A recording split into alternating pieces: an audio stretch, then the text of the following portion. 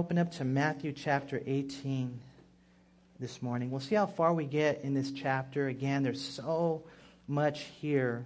But look what we read beginning in verse 1. It says, "At that time, the disciples came to Jesus, saying, 'Who then is the greatest in the kingdom of heaven?'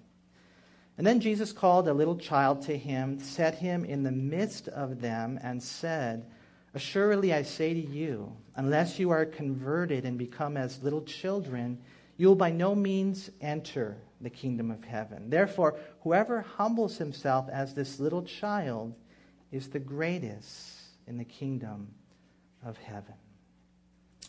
As you look at Matthew chapter 18, there is so much here packed into this chapter. We see really the first 14 verses deal with the children, though. And we'll see how far we get in the chapter here. And what had happened, you guys, is as you look at the Gospel of Luke chapter 9, Mark chapter 9, is that the disciples, when they were on the road to Capernaum, they began an argument. They began a discussion. And this was how it went. They said, "Hey, I'm going to be greater than you when Jesus sets up his kingdom. No, I'm going to be greater than you. No, I demand that position." They began to argue there on the road who would be the greatest.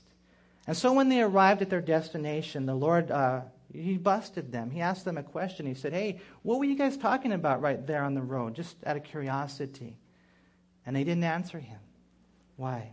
Because they were ashamed at the motivations of their heart.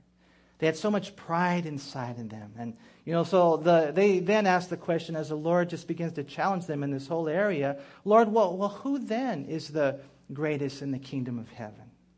And so what did the Lord do? He called the little child and he put him right, boom, in the middle of them all. And he said, "Here's the answer, you guys. Surely I say to you, truly, verily, verily," this is really how it works. "Unless you are converted and become as little children, you will by no means even enter the kingdom of God." The Lord right here tells them that unless you are converted, speaking of a change of mind, a change of heart, a change of direction, a change of attitude, a change of perspective, unless something changes inside of your heart, unless you come to this point of simple, humble faith like a little child, listen, this is the way it's going to work. You're not even going to have to worry about who's the greatest in the kingdom of God. You're not even going to make it into the kingdom of God. The Lord just sets them straight and he communicates to them and to us that heaven is for the humble. Those who have humbly acknowledged the fact that they're sinners in need of a Savior. Those who realize that they're not good enough to make it to heaven on their own. Those who really acknowledge the grace of God in their life and in the person of Jesus Christ. And that's really where it begins, you guys. To go to heaven is not something that we're going to be good enough to ever do. We all here, most of us here as Christians, we've come to that point in our life where we realize I am a sinner, I'm a wretched, wicked man. In and of myself, there's nothing good in me whatsoever. I desperately need Jesus Christ and his love and his cross and his blood to save me from my sins. And that's where it begins. That's how you get saved. And then from there, that attitude, that perspective never, ever changes. And unfortunately, I think, though, in the church, we even as Christians, we fall short in that area. You see some people jockeying for position. They want to oversee that ministry. They want to be the chairman of the church. They want to be the president over the people. Whatever the case may be, there's a lot of pride inside of us many times. And we know that it's lurking there. And God is saying, listen, I really want you to understand this. If you want to be great in God's kingdom, what you really need to do is humble yourselves, be the servant of all. And then when God looks at us, we'll see that we will be where he wants us to be. The Lord had given a story in Luke chapter 18. We read kind of the same mentality about the tax collector who stood afar off. And the Bible says he would not so much as raise his eyes to heaven, but he beat his breast and he said, "God, be merciful to me, a sinner." And the Lord said this, "I tell you that this man went home justified, while the other, who was filled with self-righteousness, was only praying to himself."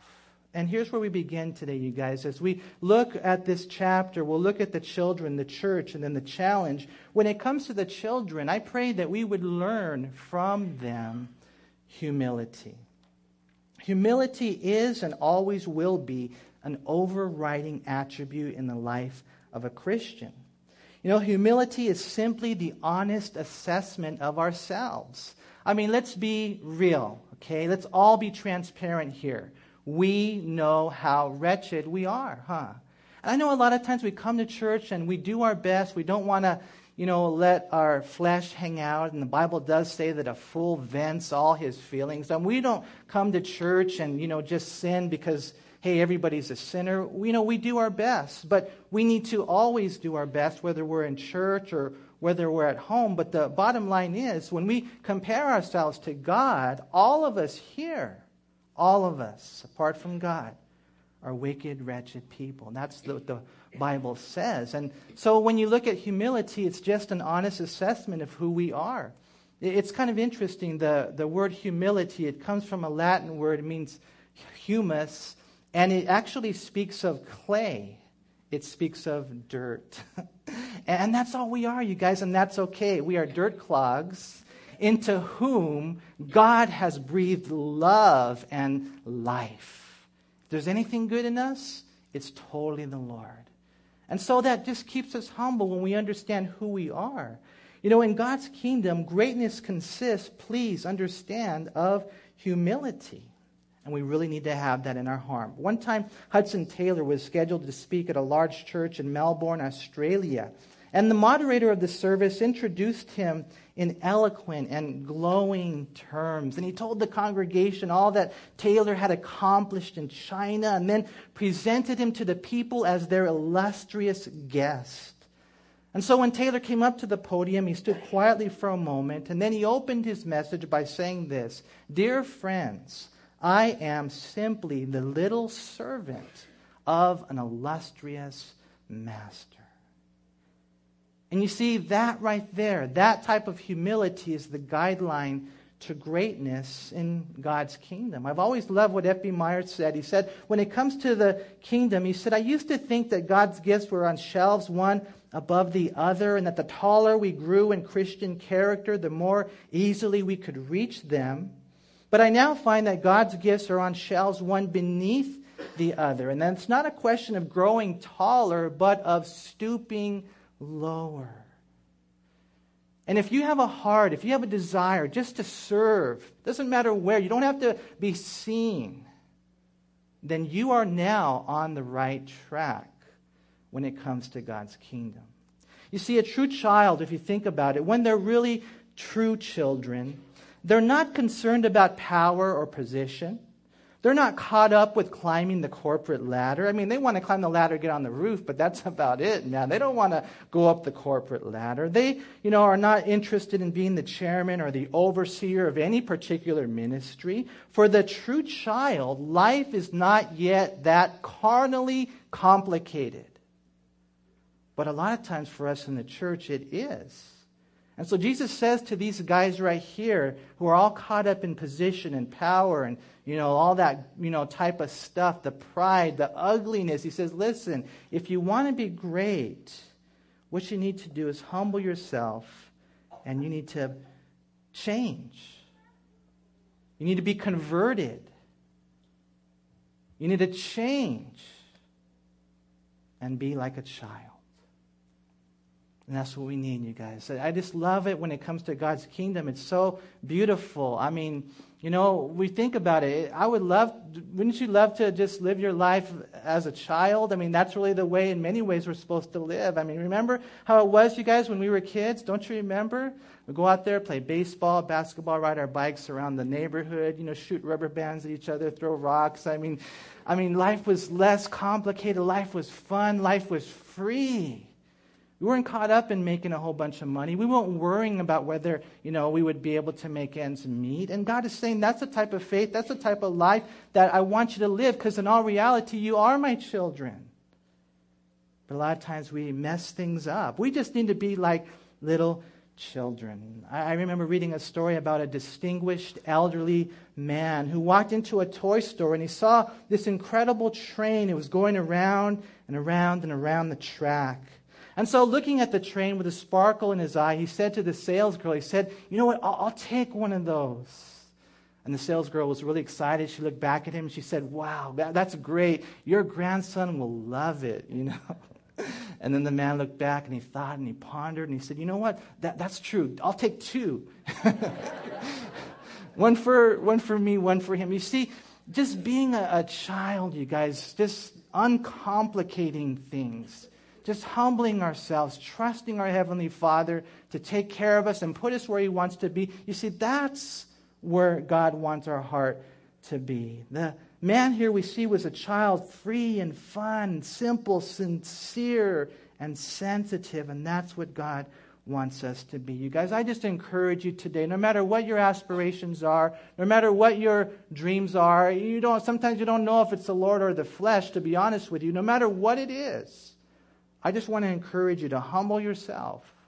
Let's humble ourselves and let's see what the Lord does in our life. The Bible says this is for all of us. We read that in 1 Peter 5, verse 5. It says, "Likewise, you younger people, submit yourselves to your elders. Yes, all of you, be submissive to one another and be clothed with humility. For God resists the proud, but He gives grace to the humble." We know who we are, you guys. We all should know who we are. Apart from God, we're nothing. And that's okay. Actually, when we come to that realization, that's right where we belong. Now God can use our life, and that's our prayer. So we look at this right here, and first of all, we see that we need to be humble as children. And then secondly, we see we need to welcome or receive the children. Because look what it says there in verse 5. It says, "Whoever receives one little child like this in my name receives me." Now, I was tempted to just kind of jet through this, you guys, because I want to, finish the whole chapter, and we will see how it all ends up. But it seems to me like the Lord wants to communicate to us today primarily how we can learn from the children, how we can serve the children. Because let's all, acknowledge this right now. The children in that classroom, in that classroom, in that classroom, even that one over there, they are the next generation. And many times what happens in life is that the children are rejected or the children are neglected, and we are failed to pass the baton on to the next generation like they did there in the book of Judges. After God had done such a tremendous work in, the book of Joshua, they went in, they got the land. It was so exciting to see what God Almighty had done, but they neglected to receive, to welcome, to bless the children. And so the Lord, He spends these verses right here, verses 1 through 14, talking all about the children. And here He says in verse 5 that we need to receive these little children. And as we do, we receive Him. Now the word receive here in verse 5, it literally means to take with the hand, to lift, to hold up. It speaks of granting access, hospitality, friendship. It can even speak of receiving into one's family. It means to bring up, to educate, to give ear to embrace. And that's what we should be doing with all these beautiful children that God has brought into our life. We really should. Jesus doesn't want us to reject them. He wants us to welcome them, to receive them. And when you think about the children, there's something about them that, keeps us simple as we hang out with them. I mean, I'm envious of Teacher Jesse's job back there as he oversees the children's ministry. See, he has less gray hairs than I do, and I think now I know why, man. It's so cool hanging out with the kids. And I was telling Jesse, I was talking to him about this study yesterday. I was thinking it's kind of cool. Today we have the children's ministry meeting afterwards, and it seems like the whole study is about the children, Jesse. And I think God really wants to communicate to us so clear. Think about it. If every single person in this room right here just caught that vision, and whether it's your own children or someone else's children, but you began to love those children with God's love the way that He wants you to, imagine what an impact that we could make. I remember reading a story about a pastor. He had been in a church for a couple of years now, and one day he stood up before the congregation. He said, I need to give you my resignation today. I've been here for 2 years now, and the only one that's gotten saved is Robert Moffat. And so I resign today as your pastor. And so he left the church. But it's such an amazing thing because for those of you who know church history, Robert Moffat, opened the doors for missionaries in the entire continent of Africa. And if each one of us here would begin to just, give our life to the Lord in that way, if each one of us here, man, would begin to catch that vision, then I believe that we would impact, that we would change the world for the glory of God. And that's what we need to do, you guys. We really need to have that heart, to catch that vision. And God right here says, listen, what I want you to do is I want you to welcome the children. I want you to receive the children. And I just want to encourage you guys today, even if you're teaching a Sunday school class right now, remember, it's very possible that you might have someone like that Bobby Moffat in your class. And I just want to encourage you along this, man, that kids are not short-term loans, that really they are long-term investments. And so I just encourage you guys as we read our study today, just to realize that Jesus places high value on the children. And I think it might be the app. Let's see. You guys can hear, huh? Should I start yelling? Yeah. Let's turn the monitor on, bro. We'll put it that way.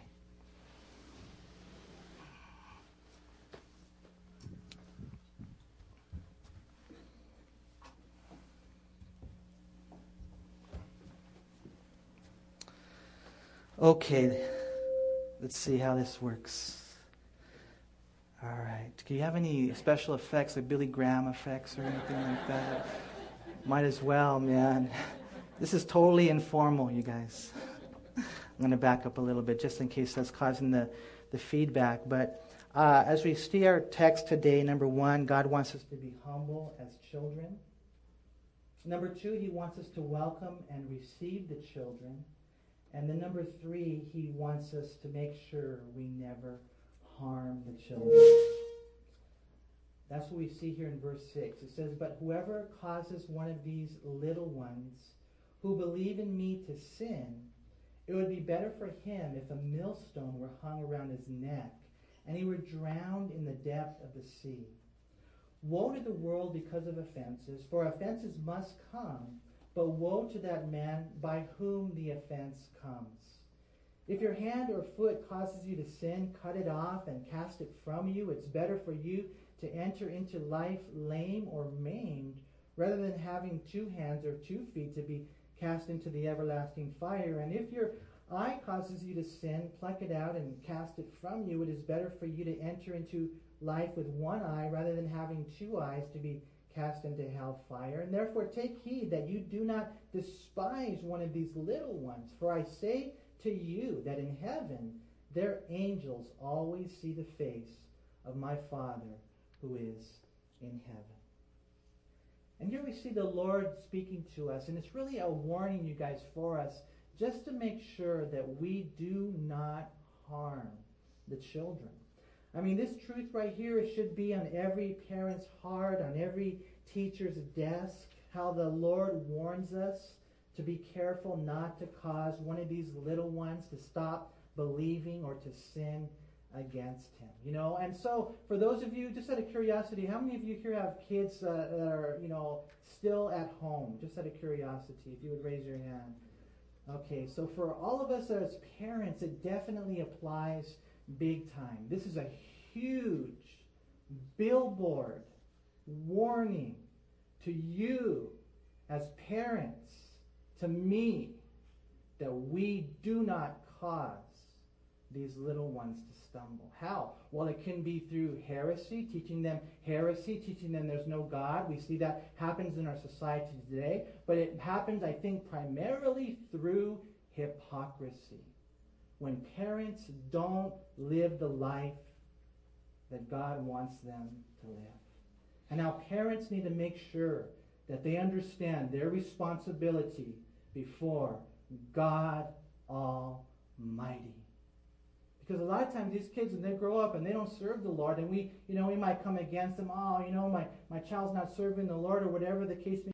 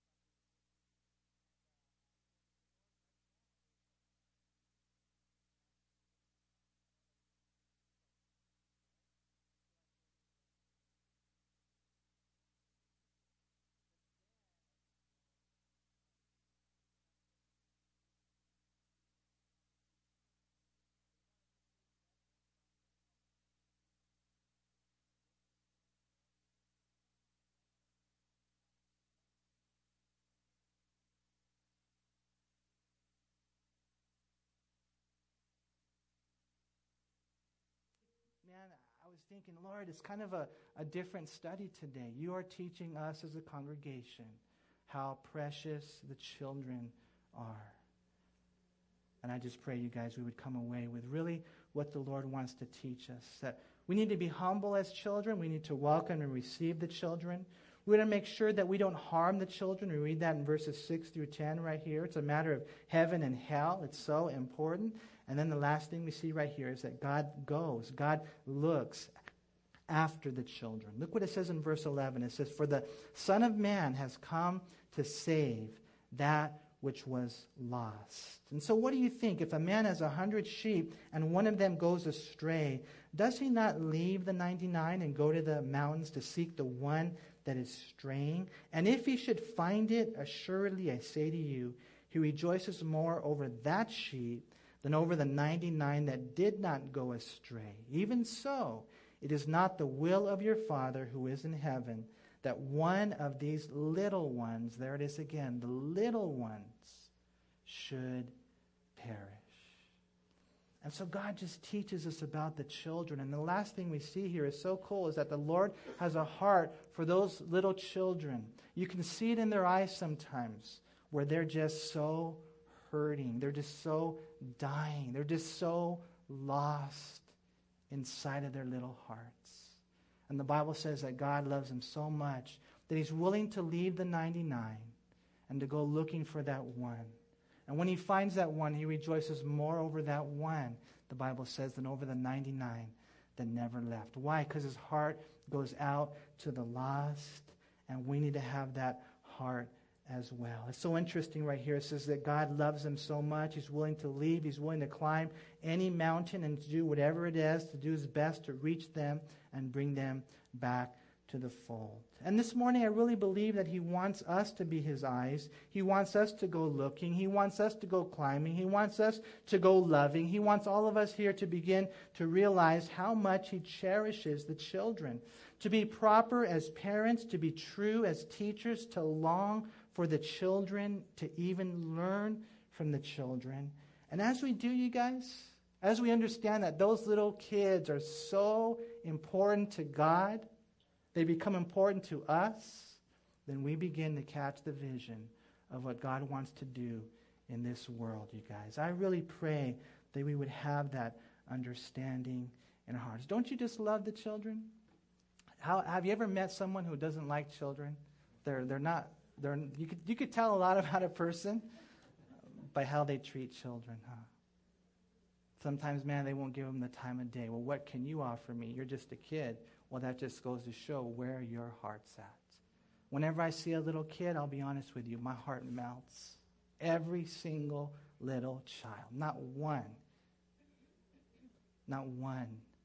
is ugly to me, you know. I mean, sometimes adults, yeah, it's a little different, you know. But not the kids, huh? Isn't that the way it is? And yet sometimes it's so hard to get teachers. I just don't understand. You know, if I could, that's where I would be. I would be teaching the children if I could. Maybe you guys need to step up. Maybe some of you here need to say, hey, I'll go, I'll help, I'll be a teacher, I'll be a helper. I'll do whatever it takes. Why? Because they're the next generation. So we learn about the children real quick, you guys. We learn about the church next. Because look what it says in verse 15. It says, moreover, if your brother sins against you, go and tell him his fault between you and him alone. If he hears you, you have gained your brother. But if he will not hear, what you need to do is take with you one or two more, and that by the mouth of 2 or 3 witnesses every word may be established.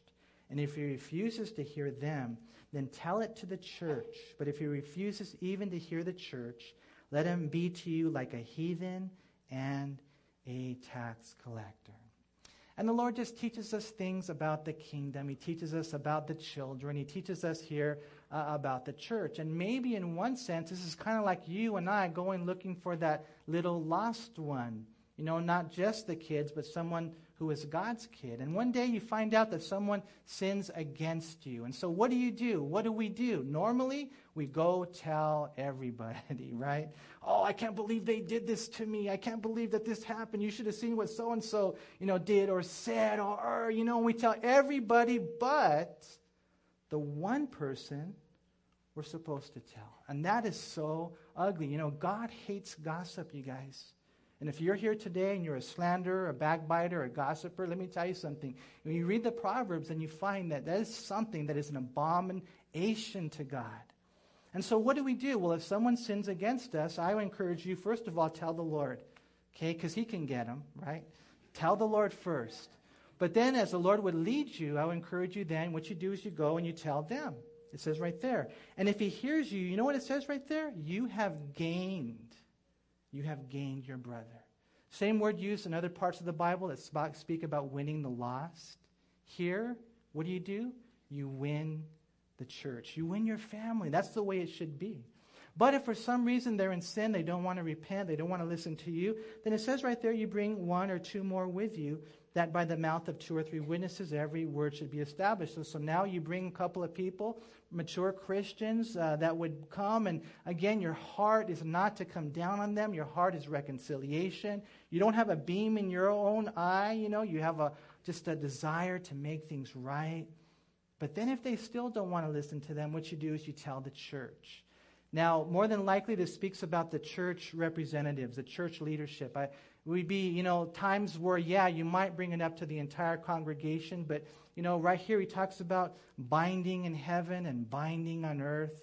And it's interesting because over in Matthew 16, when God gave Peter the keys to the kingdom, he said, whatever you bind on earth will be bound in heaven. And what it speaks of what? Church authority. You see, the leaders, they have that key. They have that authority. And as you see someone doesn't want to get right, you come, you tell the church leaders, and then they confront them. And then if they still don't want to get right, then the Bible says you treat them as a tax collector. In other words, you have to excommunicate them from the church. And believe it or not, you guys, this does happen. It probably doesn't happen as often as it should. Because you guys, what would happen if in this church we allowed sin in the camp? We never dealt with it. We just kind of looked the other way. What would happen, you guys? We would be weak. If we didn't deal with sin. That's what we see over in the book of Joshua, chapter 6 and chapter 7. When they had been given the victory there in the city of Jericho, God had done such a tremendous work. But then one of the guys, Achan, he sinned. He gathered some things. He coveted some things. And so when they went to the next battle, they went against Ai. It was just a little, city. They said, hey, just send the leftovers over there. No big deal. We'll take care of that city, right? And what happened, man? They were utterly defeated. Why? Because there was sin in the camp. And what does the Bible say? A little leaven leavens the whole lump. And that's why when you look at this chapter right here, and we're just trying to understand what Jesus is teaching us about the children and about the church, that we really need to take these things seriously, that we would deal with the sin according to the Scriptures. Some people, when they see someone in sin, the first thing they'll do is they'll tell everybody, okay, don't do that, okay? Because then we're going to tell on you, man. Other people, what they do when someone's in sin is they tell the church leaders. That's the first thing they do. Again, don't do that. That's not what Matthew 18 says. You go to them, then you take a brother or sister with you. If that still doesn't rectify things, then you bring it to the church. And let's do this, you guys. We're not sin sniffers. We're not going around and, hey, you got any sin in your, hey, you frisk them and stuff like that. No. We're not like that. But when it's there, when it's blatant, when it's obvious, you've given them time to repent, you've just prayed over the whole thing, we deal with it in a healthy way, then God will bless our church.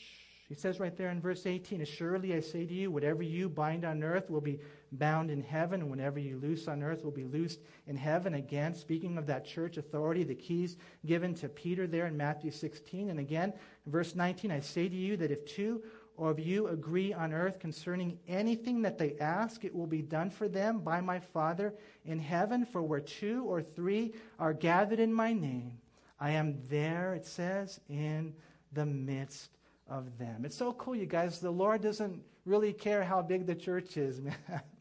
He says, hey, if there's just two or three, guess what? I'm there in a special way. Now, the context here is real interesting, because we'll use this a lot of times in prayer meetings, and that's true, wherever we are there praying, and if there's two or more gathered specifically for that purpose, there he is in a special way, manifesting himself, blessing, but the cool thing about it is this, that the prayers here, I think, would consist a lot in bringing back the erring brother, because that's the context here. A lot of times you'll have prayer meetings and all we're praying for is sick people. And that's okay. I mean, we want sick people to get better, but we don't really, that's not to be the focus of our prayer meetings. The focus of our prayer meetings is, Lord, save the lost. Lord, bring back the erring brother. Look at your list next time that you have and see how many of those prayers are about winning the lost for the Lord. And that's really the context of this whole thing. And so we learn about the children, we learn a little bit about the church, and then the last thing right here, I just called it the challenge, because this can be such a difficult thing in our life. You guys, look what it says in verse 21. "And then Peter came to him, and he said, 'Lord, how often shall I forgive my brother who sins against me? And I forgive him, up to 7 times?' And then Jesus said to him, 'I do not say to you up to 7 times, but up to 70 times 7. And therefore the kingdom of heaven is like a certain king who wanted to settle accounts with his servants. And when he had begun to settle accounts, one was brought to him who owed him 10,000 talents. Now, this is about, we're just saying like $10 million. This is millions and millions of dollars, right? But as he was not able to pay, his master commanded that he be sold with his wife, think about that, and children, and all that he had, and that payment be made. The servant therefore fell down before him, saying, Master, have patience with me, and I will pay you all. And then the master of that servant was moved with compassion. He released him and forgave him the debt. But that servant went out and found one of his fellow servants who owed him 100 denarii. And he laid hands on him, and he took him by the throat, saying, Pay me what you owe. And so his fellow servant fell down at his feet, and he begged him, saying, Have patience with me, and I will pay you all. But he would not. He went and threw him into prison till he should pay the debt. And so when his fellow servants saw what had been done, they were very grieved, and came and told their master all that had been done. And then his master, after he had called him, he said to him, You wicked servant, I forgave you all that debt because you begged me. Should you not also have had compassion on your fellow servant, just as I had pity on you? And his master was angry and delivered him to the torturers until he should pay all that was due to him. And so my heavenly Father also will do to you if each of you from his heart does not forgive his brother his trespasses.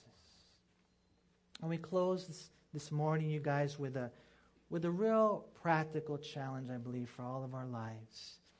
Peter asked this question about forgiveness, and really it's one of the most important questions in life. Forgiveness, that whole concept, is really man's deepest need.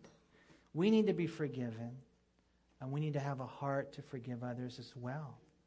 Here we see Peter thought he was being pretty, good. He was going to go above and beyond the teachings of the rabbis of those days. And he says, Lord, how often shall I forgive my brother if he sins against me? What do you think, up to 7 times?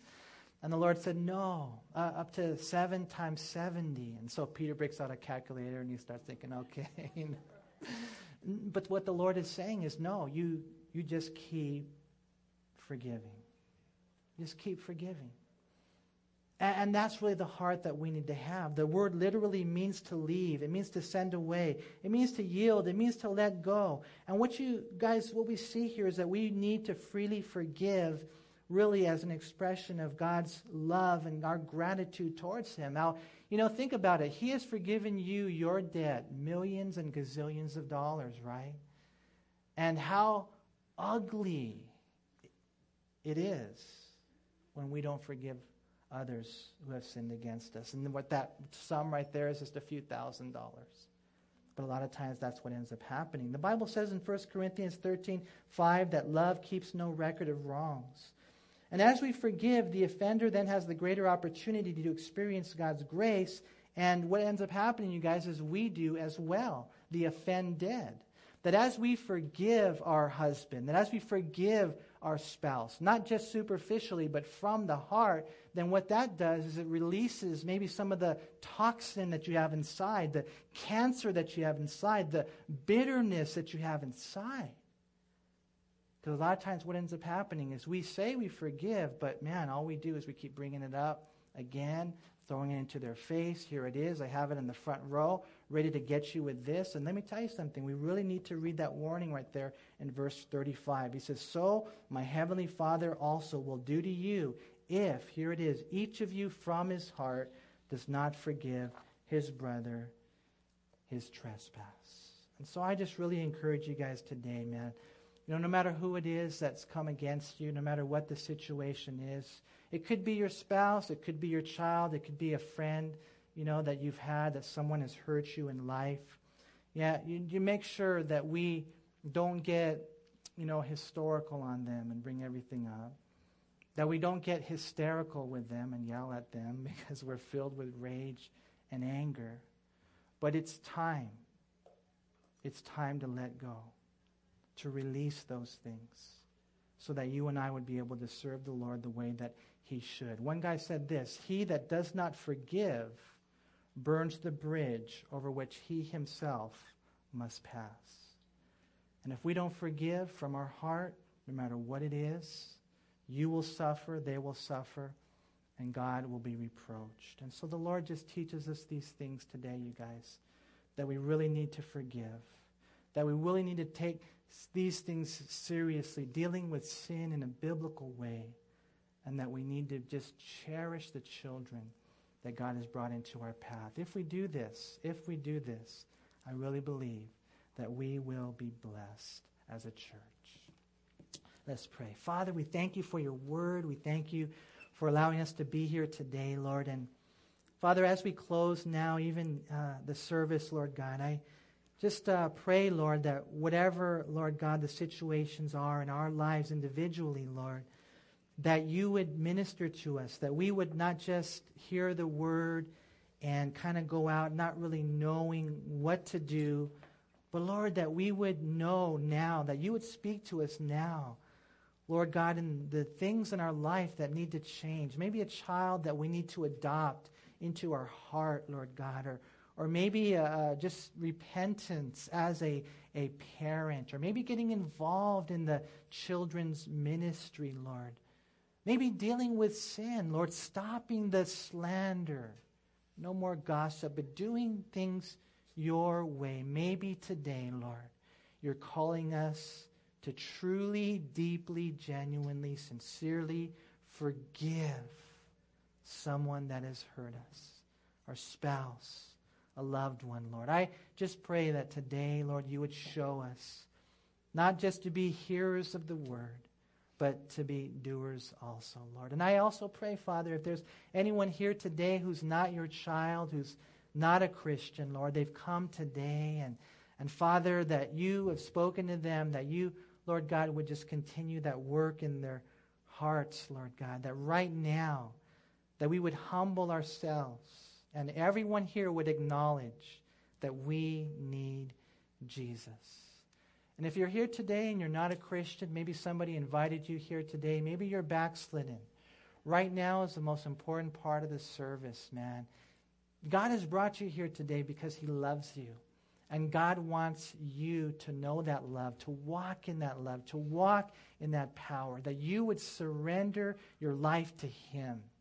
That if you've come here today and you have an emptiness inside, that nothing has been able to fill, not sex, not drugs, not money, not a relationship, not anything, but God has brought you here today to tell you that he can fill that void inside of you. He loves you. Without him, the Bible says, we read it today, there's only hell. But with him there is heaven. And so he extends the invitation to you today. And if you're here and you want to receive Christ as your Lord and Savior, just want to give you an invitation right where you're at. Your whole life will change. God will breathe on you. God will bless you. God will do a new work. Maybe you've even done it before, but it just really hasn't, stuck.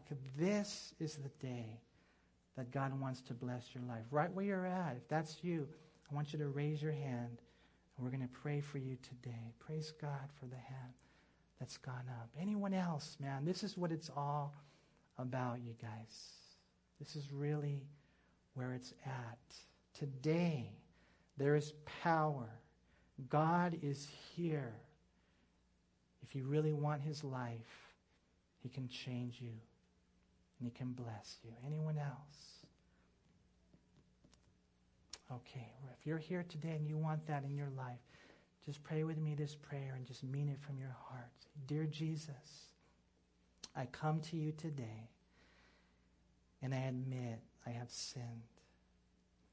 I turn from my sin, and today, with all my heart, in the midst of all these witnesses, I receive Jesus as my Lord and my Savior. Lord, give me the power to walk and fill me with your Holy Spirit. I pray in Jesus' name. Amen. Amen. Amen. So stand, you guys.